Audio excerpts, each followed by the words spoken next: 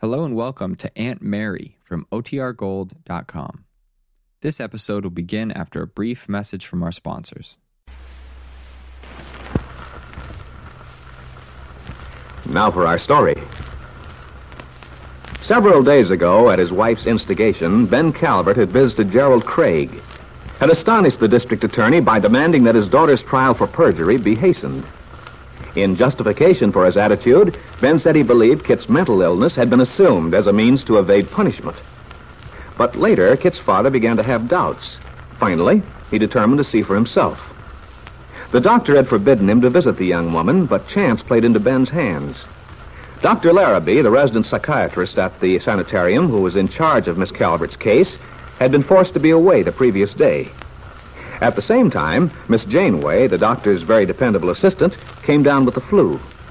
Learning of Martin Larrabee's absence, Ben had gone to the institution, had bluffed the substitute nurse into allowing him to see his daughter. Well, now, Kitt is seated on a bench in the hospital's pleasant gardens as her father approaches her. Good afternoon, Kitt. Dad, how did you... Where's the doctor? Dr. Larrabee isn't here, Kitt. He's out of town. He's gone. He left me here and... He promised me that you... And now... Oh, stop it, Kitt. You don't fool me. Now sit down. Keep away from me, Dad. Don't touch me. Oh, where's the nurse? She'll send you away. The doctor promised... You're going to sit down and listen to me. Let go of me. No, I'm not. Now, sit down, Kitt. You're going to sit there quietly and listen to me. Stay away from me. Stay away. You've done enough. Won't you ever be satisfied? Kitt, you ought to be ashamed of yourself.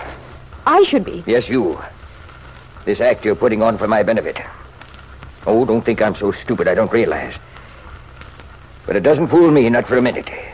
Now, you just sit there and behave. I only want to talk to you. Talk. Yes, talk. We have a lot of things to say to each other. When you ran out of that courtroom, you left a lot of things that needed explaining. I'm finished with explaining. I don't want to talk. Good heavens, anyone would think I came here to do you harm. Well, didn't you? Haven't you always, all my life? You'd like to think so, perhaps. Very handy justification. But I think you're too smart to take even yourself in with that line of thought. I merely came over here to settle something in my own mind. I know you won't like what I have to say, but just the same you're going to...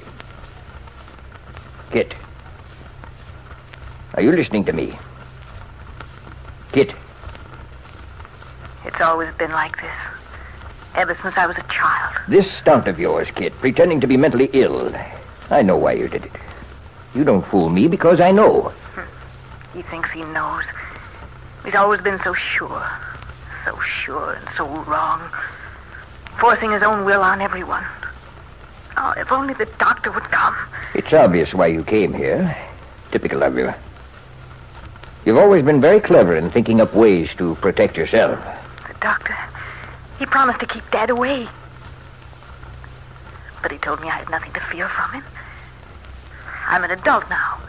Dad can't dominate me anymore if I don't let him. I mustn't get excited. I must talk quietly, calmly. Yes, that's what I must do. Then he'll go away again. I mustn't let him see I'm afraid. I mustn't. Kitt, are you listening to me? Why don't you answer me, Kitt? Sitting there with that blank look. What are you trying to do? Make me think that you don't understand? I'm listening, Dad. Well, that's better. I see you've decided to be sensible.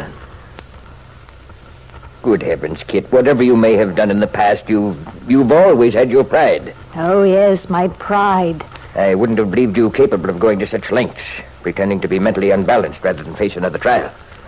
A trial? Trial for what? There you go, as if you don't know. When you ran away after the trial left me holding the sack, you knew darn well what you were doing. I honestly don't know what you're talking about. Kitt, we're not going to settle anything if you insist on carrying on this pretense that you're ill. I can tell just by looking at you that there isn't a thing in the world wrong with you. Nothing except a bad conscience. You think I'm the only one in the family who ought to have a feeling of guilt? Now, look here, Kitt. When you disappeared out of that courtroom, you left me in a very unpleasant situation. Everyone in Wakefield assumed I'd been in cahoots with you in stealing that fellow woman's child. And they still think so. But I'm going to put a stop to it. I've got to. It's for your own good. My own good. That's what you always said when you did something especially cruel to me. My own good. Cruelty has nothing to do with it. It's a question of justice. You committed a crime. For the sake of your own soul, you have to pay for that crime. You're still a hypocrite, aren't you? You have the gall to accuse me when I'm the one who's borne the brunt of your criminal behavior? Criminal? What else could you call it? When I think of the lies that you've told without blinking an eye, looking the judge right in the face, perjuring yourself, surely you didn't expect to get by with it. Perjury. Perjury. I thought you'd decide to drop this pretense, Kitt. I know that's why you're here. To avoid being tried. To avoid going to prison. Prison? But I haven't done anything to send me to prison. You're trying to frame me. You have no one to blame but yourself, Kitt, and you know it. I've thought about it, and I realize now it's my duty to see that you are tried and punished. What you did is going to be brought out in the open. I'm sick and tired of having people connect me with what you did while you're safely tucked away here stalling. The stalling is over, Kitt. You might as well know it. I've been to the district attorney. Your trial is not going to be delayed any further. The district attorney? Oh, so that's it. You've bribed him, trumped up some charge. You're not satisfied that I'm shut up here. You want to shut me up in prison so I'll never get out. You'll get out. In 5 years, even less if you behave yourself.